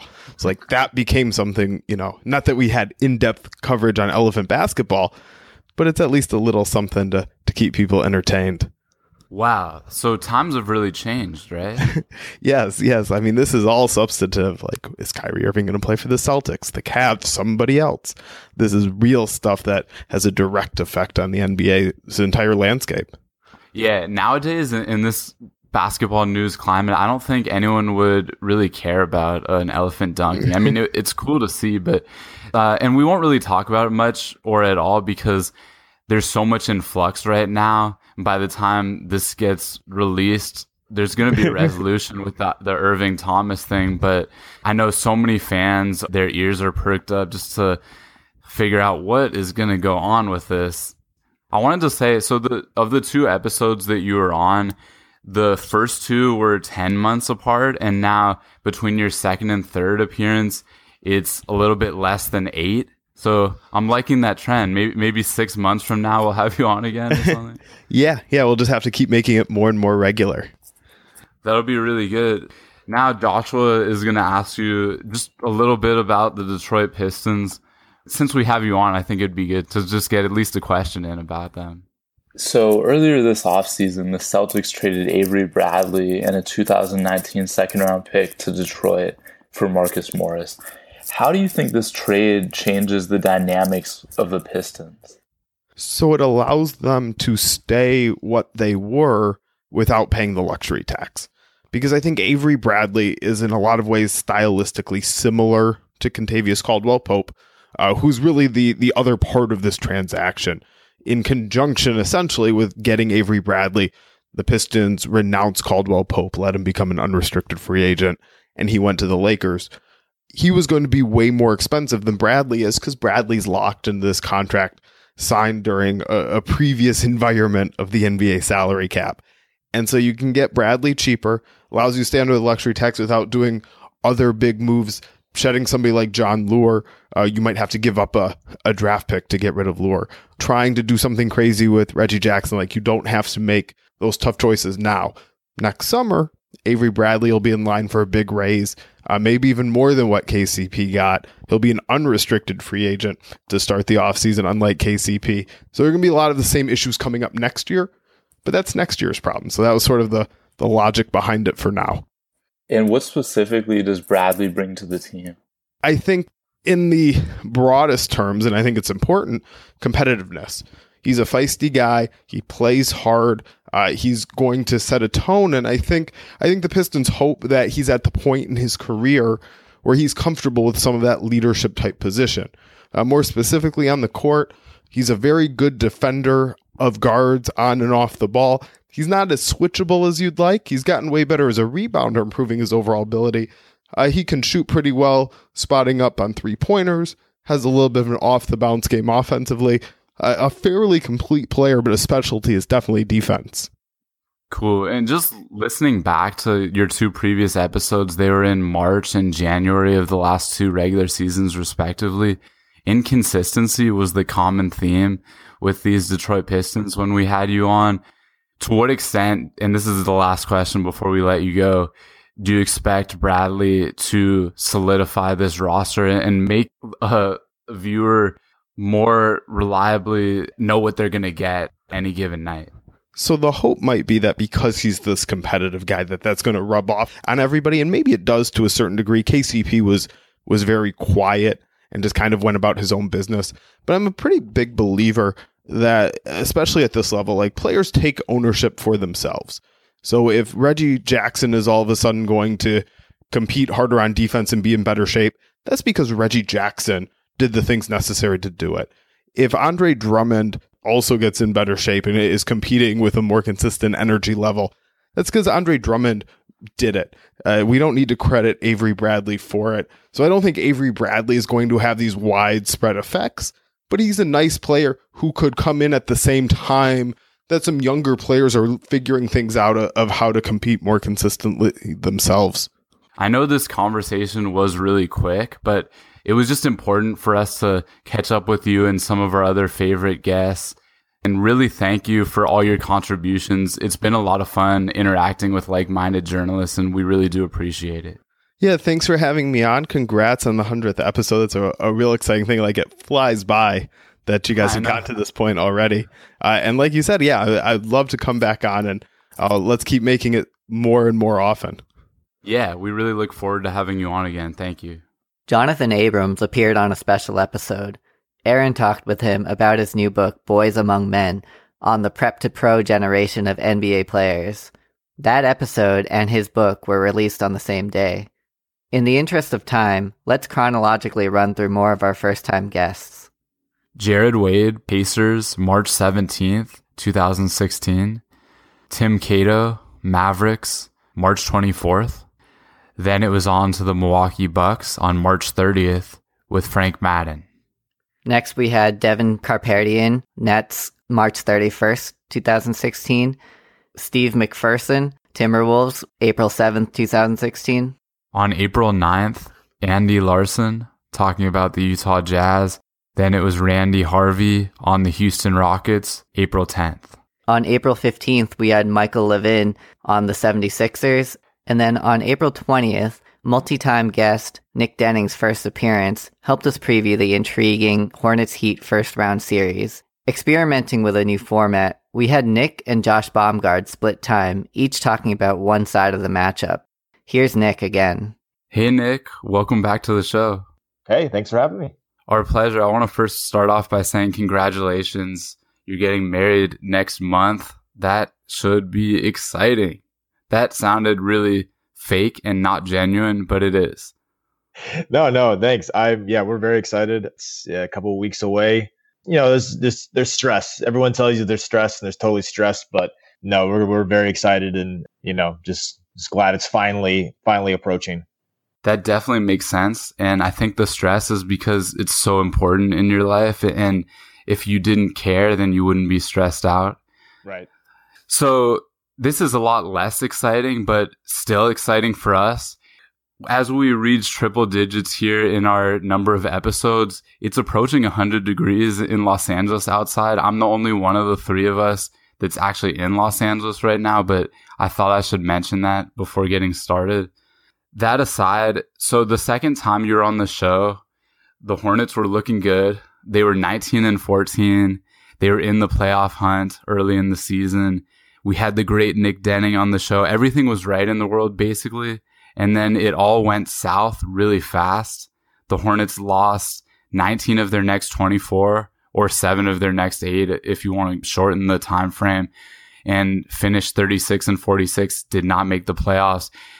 Besides us cursing you, me specifically, since it was a solo interview, what else went wrong for them that season? Big part of it was losing Cody Zeller. I think their record without him was 3-17, and their longest losing streak came during a period which he was out. And it's, you know, like he is a good player, and he's actually better than I think the average NBA fan gives him credit for, because his numbers aren't exactly eye-popping, but he is very good and he's important. But where things went wrong was when he was out, they didn't have a replacement. Roy Hibbert was supposed to be the guy, but then he was never healthy. Spencer Hawes really just wasn't good enough. And then they made a last-ditch effort for Miles Plumlee, and he got hurt. And, you know, we never really got a chance to see whether he would have worked either, and now he's gone. So that was a big thing. But they also, for the first time under Steve Clifford last season, finished outside the top 10 in defensive efficiency. And a lot of that had to do with just the sheer amount of three-pointers they allowed. They were, I think, they weren't last, they were second to last, but I believe they were last in the league in attempts made or attempts and made three-pointers. It was just, no matter the night, no matter the team, they got hot from the three-point line, and that just, you know, it snowballed on itself. And I know I'm the one who brought it up, but one thing I want to say in my defense, that losing 7 of 8 games stretch, they played Cleveland, San Antonio, Houston, and Boston, and a ton of those were games on the road. So I think On the NBA Beat and the NBA schedule probably combined to play a role, but the 19 losses in 24 games, that's just not going to get it done. And hopefully they can get back to the playoffs this season. That's tough. Yeah. I mean, and they kind of they actually give themselves a little bit tougher schedule just by request. They want more marquee games on the weekends, and that sometimes means having to pack a lot of tough matchups together. It's partly just kind of the fan base. They're just more generally going to come out on the weekends than they are during the week. And so because of that, you get those stretches like you just mentioned, where they just seem to play so many good teams back to back, and a lot of those can be on the road. And so they don't do themselves favors, but I don't think anyone on that team would make an excuse about the schedule. I mean, it is what it is. And they did actually blow a lot of games late in the fourth quarter. I think they lost maybe 9 or 10 very, very close games last season. So that didn't help either. Looking back even further, the first time you were on our show, it was during the opening round playoff series of 2016. The Heat were playing the Hornets, and we spoke to you right after their big Game 1 loss The Heat blew out Charlotte in that first game. You claimed on our show that if the Hornets were able to steal Game 2, the series could go in any direction, despite that big loss. Charlotte ended up losing Game 2, but the series still went to Game 7. Ultimately, the Heat advanced. But are there any memories that stick out for you from that series? Yeah, no, the Game 6 was huge. I mean, because I've followed this team since the Bobcats days. They've made the playoffs before, but it was just, they were swept each time that I'd seen them. So yeah, when they won Game 6 and suddenly, no, not a Game 6, they won Game 5. Excuse me, they won Game 5. So they had, or maybe I'm getting this wrong. I can't remember. They had a 3-2 series lead. So yeah, it was Game 5. And then suddenly I'm sitting here, they're going, they've got a chance to win this thing in Game 6 at home. That was incredibly exciting. I mean, we had worked very hard that season with the whole At the Hive team. We didn't have a whole lot of expectations for them in the playoffs. For them to actually have a chance to win the series was something we really hadn't seriously prepared for. And obviously they blew it. They lost Game 6 and they lost Game 7. But that still resonates, just like the feeling of realizing how close they were to advancing. And I think back on what it would have meant if they had won that series, like how it would have changed the perception of the team, whether it would have changed anything last season. Things like that, I think, can have lasting effects that you don't really think about beyond just basketball, right? So yeah, I think it definitely has an impact. So many trades this offseason. For the Hornets, obviously the biggest trade was acquiring Dwight Howard. What are the expectations for him and for the team? Last year, they only won 36. They went down 12 wins from the previous year. So how's Dwight Howard going to help? Well, for one, the depth is a big thing. You're replacing Miles Plumlee with Dwight Howard. That's a huge upgrade, regardless of the potential baggage that comes with him. I know that there are a lot of people, especially those who have covered Dwight at other stops, who just don't see this ending well. But I mean, even though he's 31, he's not an all-star anymore. He's going to probably give them a double-double in points and rebounds. He's going to add the serious size and defensive presence, something that they haven't really had in a long time, at least on the defensive end. So I think an ideal situation, him and Zeller kind of play an equal amount of minutes, because I think they can really help each other and really keep each other not only efficient, but, healthy. I think it would probably benefit Dwight to not have to have such a huge amount of minutes. But I think ideally he makes them a lot better, especially at the center position. It should be interesting to see how he fits in. Thanks again, Nick, for joining us. It was a pleasure having you on as always. Yeah, thank you. Remember that On the NBA Beat curse we just alluded to that afflicted the Hornets after Nick's second appearance? They aren't the only team we've jinxed over the course of our run. After John Corrales talked Celtics with us, Boston dropped 6 of its next 7 games, including its next 2 against the lowly Lakers and Nets. Directly following the first time the Pelicans were featured on our show with Mason Ginsberg, they lost their next 5 games, including 2 overtime losses, leading to an 0-8 start to the season. Heading into our interview with Ashish Matter, the Bulls had started the season 10-6. He spoke with us. Then they proceeded to go 3-7 over their next 10. In the Clippers' second game after our interview with Andrew Hahn, Chris Paul sprained his thumb, which led to a 2-7 stretch for the team. Of course, sometimes fortune works in the other direction as well. After we spoke with Justin Fadre, the Nuggets won 3 of their next 4 games, including a big win over the vaunted Warriors. And following our interview with Randy Harvey, sports editor of the Houston Chronicle, the Rockets won their last 3 games of the season to sneak into the 2016 playoffs with the 8th seed. Continuing our playoff coverage, Joe Casciaro and Ben Gibson helped us tackle the Raptors-Pacers opening round series. Then Jacob Rosen joined Lang Whitaker to contribute to a Hawks-Cavaliers matchup show. Later that postseason, in advance of Game 7 of the Western Conference Finals between the Thunder and Warriors, we brought on Marina Mangiaracina. Then about a month later, it was Sam Vecini who helped us review the 2016 NBA Draft. After an off-season break, we previewed the 2016-17 season with James Herbert on October 19th. Then we brought on Mason Ginsberg for the Pelicans, Jake Fisher for the 76ers, and Patrick Fenelon on the Minnesota Timberwolves. We had a fun and unique show with Adina Jones, then Adina Andrews, where we discussed the Knicks and her life-changing trip to Cuba. Here's our chat with her, followed by my favorite clip from that first appearance. Welcome back to the show, Adina. It's great to have you. Thank you for having me. Excited. Of course. And you just got married recently. Our very first guest back in October 2015, Alex Kennedy, he got married in June. Nick Denning, who's been a multi-time guest on the show, he's getting married in a couple weeks. So it seems like everyone's getting married. Yeah, it's around that time. Please address me as Adina Jones, a.k.a. AJ. That is now my new name. So I'm happy to be a married woman.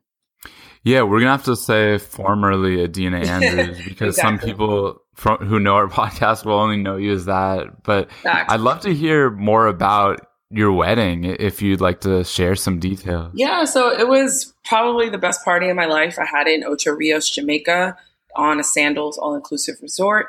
And, Chad and I are both from Brooklyn. So our first dance was Mary J. Blige and Method Man's "You're All I Need to Get By." It was hot. That was our intro song. I'm trying to think what else. I had my dad there. It was just an all-around good time. My dad and my mom, so it's good times. Sounds amazing, and like you were able to travel again. Yeah, my family's originally from Jamaica, so it was nice to go back to the country that my family immigrated from to have my wedding. When was the last time that you were in Jamaica? 10 years ago. So it was and my grandmother, who's the one who immigrated, she passed away. So it was nice to pay homage to her in that sense. Yeah, that sounds great. So congratulations on that. Other than that, though, how's your summer been so far? Summer's been great. I ran a half marathon May 20th. The wedding was July 17th. Just been trying to stay in shape and just trying to stay in shape and cultivate the beginnings of married life. And work-wise, summer's sometimes slow, but we're gearing up for, college football, the NFL right now. So we're back in the swing of things. Yeah, and then also the NBA never sleeps. Yeah. All this craziness every week up until recently with the Kyrie Irving, Isaiah Thomas. The NBA season, off season is more entertaining than some other seasons. So I'm all for it. I'm here for it. Yeah, I completely agree about that. And I wanted to mention this. So the time you were on our show was a couple weeks after the presidential election in the United States. And it was a great opportunity for us to catch up with you about your trip to Cuba. I was listening to it last night, and I just want to say I really appreciate you for coming on. That was one of my favorite episodes. And my pleasure. I just enjoyed so much getting into the kind of academic mode, no longer being a student, of just sitting down and doing a lot of research into the topic, learning things I never knew, and getting your firsthand account of that. So I really did appreciate it. It stands out among our episodes as a very unique one, I think. Oh, well, I'm happy to make my mark on this show. Happy you guys have me. Yeah, I was really interested to hear about that unique experience from you too.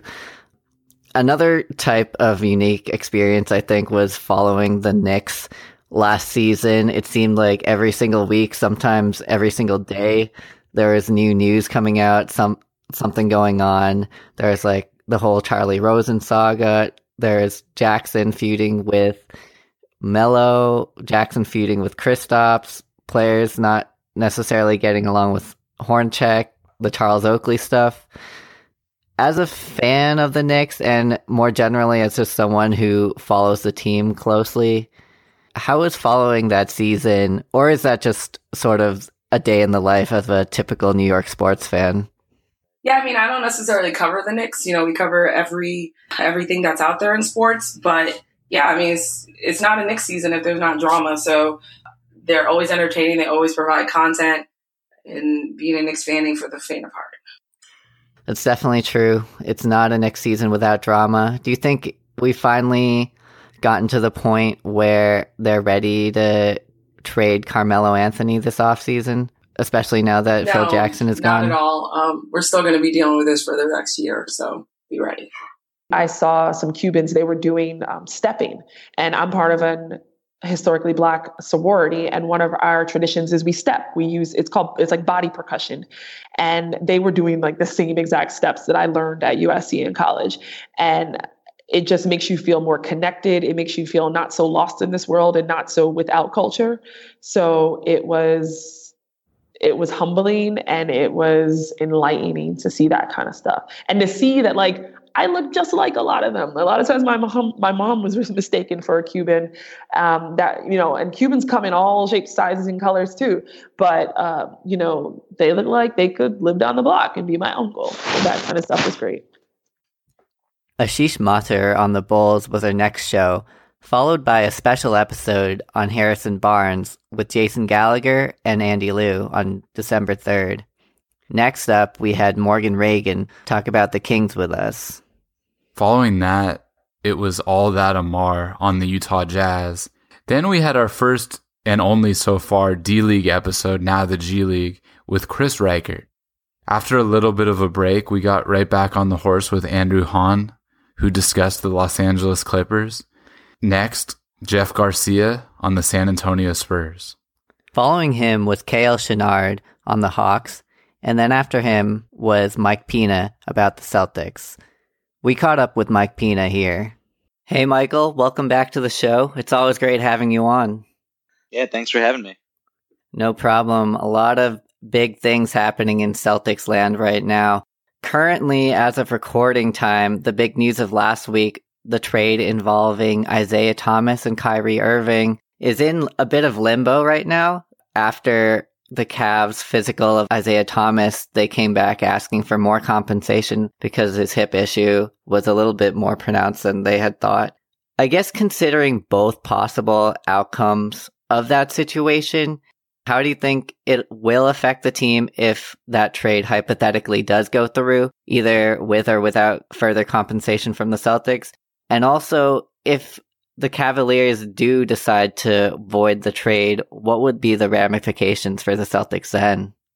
Well, I guess I'll start with the second part. If the trade is voided, I mean, it would be pretty significant, I think, for the Celtics. I mean, they get to keep the Brooklyn pick and keep Jay Crowder and Zizic and Isaiah, but, recent reports regarding Isaiah's hip and the condition that it's in and whether or not he'll be able to start on opening night are very bleak. So if you're the Celtics and you have all these high expectations to at least get to the Eastern Conference Finals with Gordon Hayward now on board as well, it stands to be very difficult. I mean, Isaiah Thomas, his impact last season was obviously humongous, but no one really knows how he will perform, whenever he's healthy enough to get back, and whether or not this injury will linger once he does return to the court, because it seems like it might be a little bit more serious than originally projected. So even though the East is pretty bad, they would miss him because, having Terry Rozier and Marcus Smart running the point on a full-time basis, even with Hayward's playmaking ability, and, the Celtics could run their offense a little bit through Al Horford even, but Isaiah would be missed. His scoring, or at least a point guard, Isaiah or Kyrie, that level of scoring, I think, would be greatly missed. Now, if the trade does go through, they get Kyrie. And he is, in my opinion, not a top 10 player right now. Context obviously matters a great deal. And he spent the last 3 seasons playing beside LeBron James in an obviously unique situation where I think he would be the primary option on just about any other team he would play for had he not been beside, one of the best players of all time. So you bring him in, and it'll be really interesting to see how he fits beside Hayward and Horford, and most importantly, within Brad Stevens' system, which is very altruistic and, pass happy. They didn't really have any system like that in Cleveland. It was very ISO heavy. LeBron James just kind of dictated the means on every possession when they were both on the floor.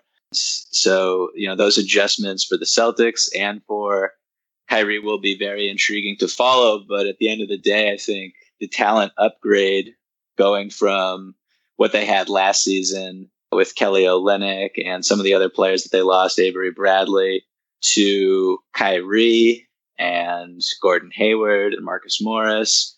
Jason Tatum's in the fold. Jaylen Brown's a year older. I think at the end of the day, in a playoff series, they're much harder to guard. They're much more dangerous on the offensive end. And I think their ceiling rises quite a bit. But during the regular season, I think there's going to be a little bit of an adjustment period, as I talked about before. And I don't know. I saw recently that their over-under was, I believe, 56.5 wins, which is absurd. That's kind of absurd to me. I think betting the under, you'd be a smart person to bet the under on that, just because as bad as the East is, I think the Celtics could struggle a little bit with regards to their depth and their youth and, implementing these new pieces.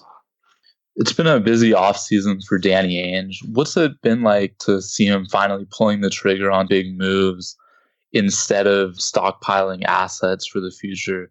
He was being pretty patient before, and he was getting a lot of flack for that. Yeah, I was, on the record throughout the past couple of years with patience. I thought it made a lot of sense to hold on to the Brooklyn picks, given how terrible that team is and will continue to be. The Celtics did a tremendous job of carving out max cap space, and I think that their strategy throughout last season particularly was to, ride the wave that they had going with Isaiah, who was ascending to eventually become a second-team All-NBA guard. They just signed Al Horford. So they had cap space. They were already, a first or second seed, a dangerous team. So signing Gordon Hayward was kind of always the move. And if you were to trade the Brooklyn pick during the season for a Jimmy Butler or a Paul George, I think it would have made acquiring Hayward in free agency all the more difficult. Granted, the salary cap dropped a little bit lower than they expected, and they had to give up Avery Bradley in a trade. But I thought that the general strategy here made a lot of sense. They certainly cashed in with the trade for Kyrie, and I believe that they would have been way more aggressive in attempting to cash in a trade for either Paul George or Butler, both guys who were traded before free agency began and before that the Celtics knew that they had Gordon Hayward signed. But I guess we'll never know the answer to that. But it made sense to me for them to wait it out. And we don't know, again, how good Kyrie will be in Boston. But he's only 25 years old. I think his timeline matches up very well with Jason Tatum and Jaylen Brown, Marcus Smart. Gordon Hayward isn't exactly an old guy. I think he's 27. So as those younger pieces develop, I think they're in a really good position to be the best team in the Eastern Conference for a very long time, particularly with LeBron James getting older and potentially leaving the Eastern Conference. And just the last question for you, Michael. I realize depending on the outcome of the Kyrie Irving trade, your answer may change, but help us gauge realistic expectations for Jaylen Brown going into his second season and Jason Tatum as a rookie. Yeah, so both had, modestly impressive summer league performances. Jason Tatum particularly, his offensive skill set was very impressive in Las Vegas and in Utah. Personally, I'm not expecting a lot out of him in his first year. I think he has a lot to learn about. We talked about Kyrie's adjustment into Brad Stevens' system, and Jason Tatum plays basketball a similar way. He's kind of an ISO specialist who, takes very difficult shots, and he has the ability to make them tough, contested pull-up, long twos, and we all know that those are inefficient looks, and Brad Stevens kind of frowns upon that type of shot. So it'll be on Tatum to kind of adjust his game and mold it into the system. I'm not really expecting him to be, a scoring presence off the bench in his first year. I think they're more high on his athleticism and his ability to use length and quickness and size on the defensive end. So, yeah, my expectations for Tatum are pretty low in year one. With regards to Jaylen, I go back and forth. I think coming off of the rookie year he had, it was a very difficult spot for anybody that age and of that experience level to kind of go onto a veteran team. And, instead of having a big role, a role that he's probably been familiar with for a majority of his life, he had to basically come off the bench, not even average 20 minutes a game, not getting opportunities to score in ways that he's familiar with. So he had to adjust, and I thought he did an okay job. He's still extremely young, even though he had moments in the playoffs and down the stretch of the regular season where, he was guarding LeBron James straight up and doing a decent job. I wasn't shutting down LeBron or anything like that, but I think people might be expecting a little bit too much from Jalen in just his second season. I think he will be a starter on this team because of the moves that they made and how they've kind of shaken it up, assuming that the trade goes through. I think he'll start at the 2. They really like his defensive versatility still. He's probably one of the 5 most athletic players in the entire league.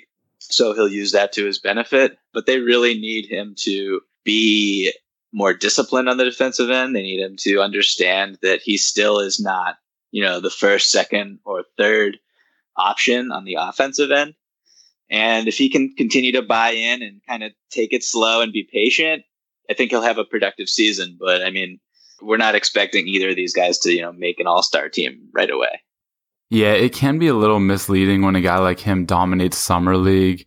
You just have to take the context into consideration. And he's still just turning 21 as the season starts. But I know we've been saying this a lot throughout this entire episode. We would not be even close to where we are now without amazing guests like you. So I just want to thank you again for all your contributions. Oh, my pleasure, guys. Always happy to come on. Love talking basketball with you guys. Appreciate it. Thank you. Ahead of All-Star Weekend, we talked with Casey Sager, the daughter of the late, great Craig Sager, who referred to All-Star Weekend as his Christmas. So that was extra special. The following week, we had Dan Devine on to help us sort through the trade deadline and everything going on around that. After him, it was fellow UC Davis alum Darius Soriano on the Lakers. Next, Justin Rowan came on to talk about the Cavs. Then we brought on Blake Murphy to discuss the Raptors and Salman Ali to talk about the Rockets. Jovan Buha, another Trojan, talked about the Clippers with us. And the Clippers-Jazz series was still going on 2 weeks later when we caught up with Zach Harper, who gave the Jazz's perspective on things. We covered the Wizards semifinal series with the Celtics on a double episode featuring Chase Hughes and Michael Pina. Then we looked at the Spurs playoff run with Paul Garcia and got a general playoff overview from Tass Mellis of the Starters. Only 9 more guests to go, but first here's our conversation with Chris Axman, the man who runs our podcast network. We still need to have him on as an actual guest, but this will have to do for now. We are joined now by CEO and founder of the Almighty Baller Network, Chris Axman. Thanks for joining us today. Hey, thanks for having me. I'm not sure my title's CEO. I like that. I like the sound of it, though. Definitely founder. Yeah, I'll grant you that title for now. Thank you. And thanks for having me on. No problem. The big 100. Yep. Our show has been a part of the Almighty Baller Network since, I think, about late March of 2017. We've had a lot of fun being part of a network. We've gotten a lot out of it. For the listeners who aren't familiar with the network, can you just talk a little bit generally about the network and what your philosophy has been in running and building it?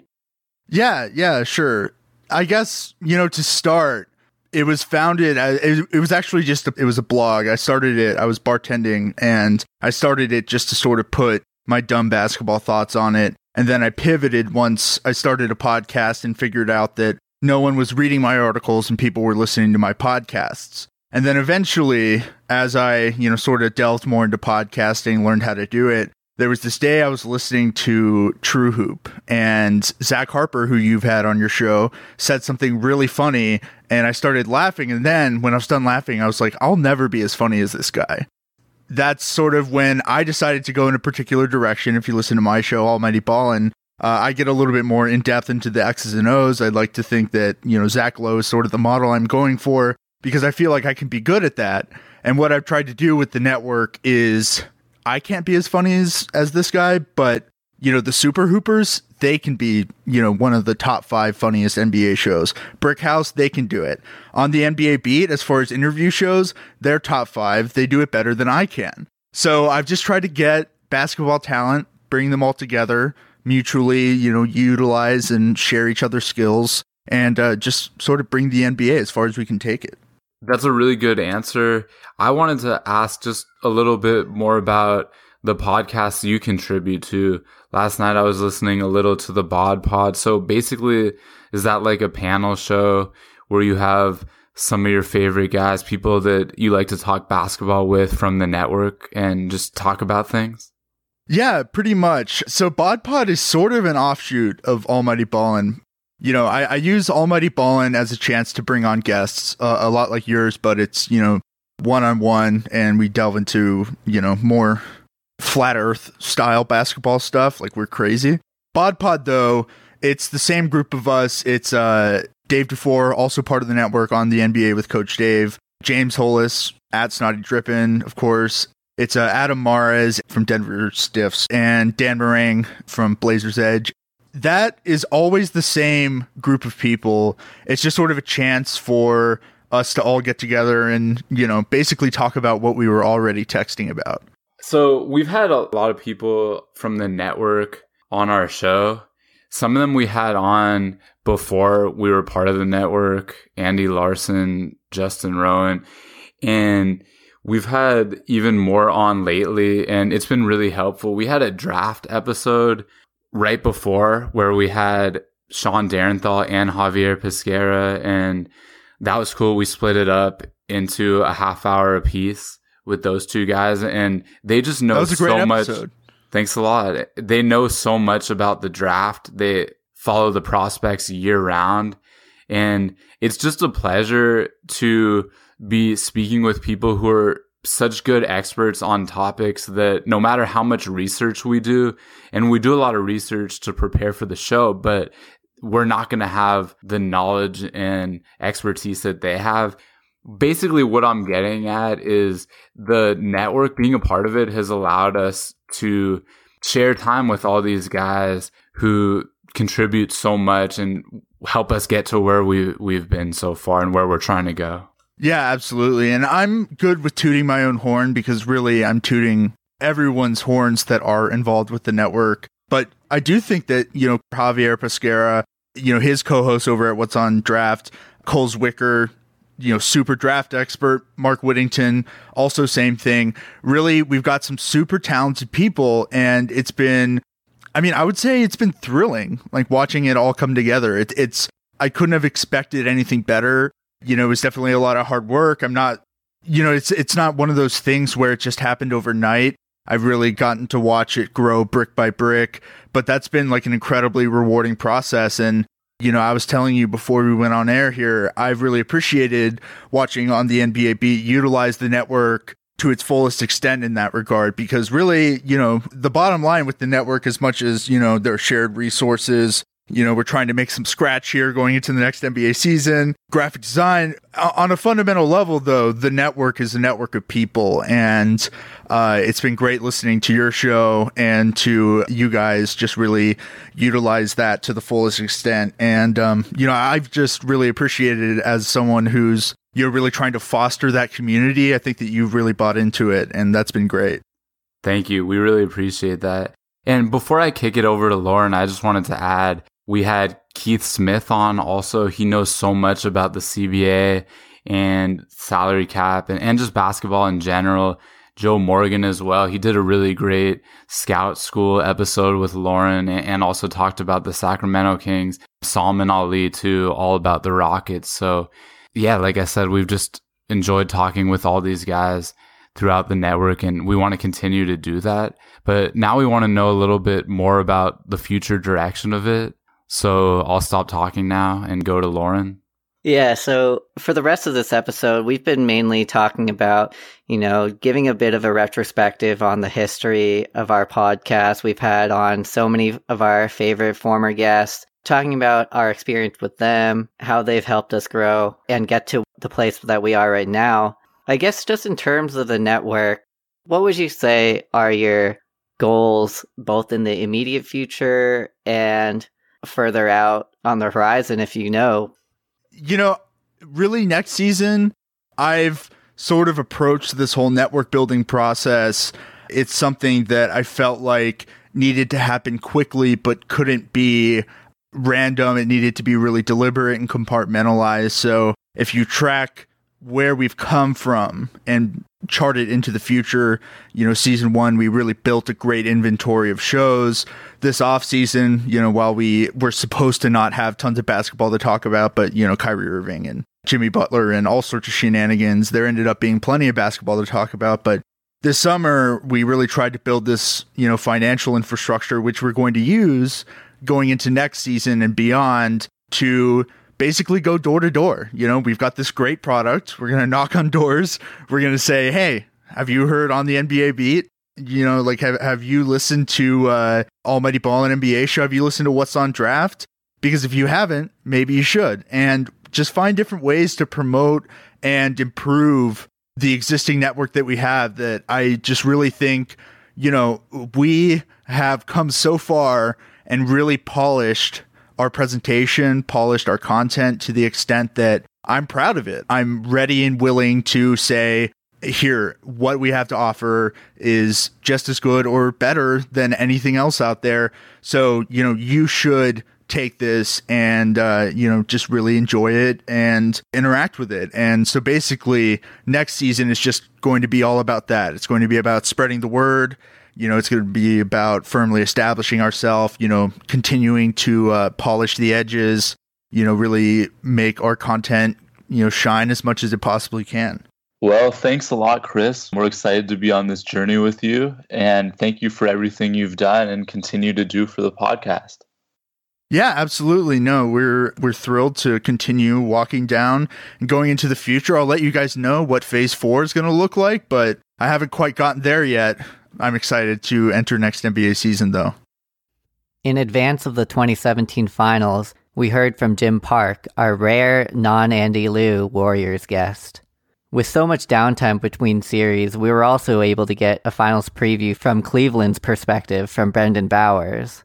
Then on a special pre-draft episode, we heard from both Sean Derenthal and Javier Pesquera. Keith Smith dominated our off-season general NBA coverage, doing his best to anticipate all the moves likely to be on the horizon, so much player movement. Then from Las Vegas, Joe Morgan graced us with his presence, talking one-on-one with Lauren about the Sacramento Kings and Scout School. We then caught up with Tim Fakeless, who discussed one of the most intriguing teams this offseason, the Minnesota Timberwolves. Next up in our summer coverage was our talk with Stu Favor on our first ever WNBA episode. And then finally, on episode 99, we caught up with Oliver Maroney, who talked about the Big 3 League with us. Thanks for going on this journey with us, whether you're a listener, a guest, someone who's provided us advice or feedback, or just a supporter of what we're doing. It means so much. And again, specifically with regard to our guests, as a guest-centric interview podcast, without them, we would not be able to do our show. On another note, our Rockets guests, Randy Harvey and Salman Ali, have reported back to us that they're doing well. Salman fortunately lives in an area that wasn't so hard hit. There was flooding, but none of the water found its way into his home. Randy Harvey was in Los Angeles as the hurricane that bears his name was on its way to Houston. He couldn't get back to the city, but used the opportunity to cover UCLA football's historic comeback victory over Texas A&M for the Houston Chronicle. Special thanks to our 10 guests who came on for this landmark episode. We are currently in the planning stage for our 2017-18 coverage, but we promise to deliver many more insightful, illuminating interviews. Talk to you soon, and thank you so much for listening.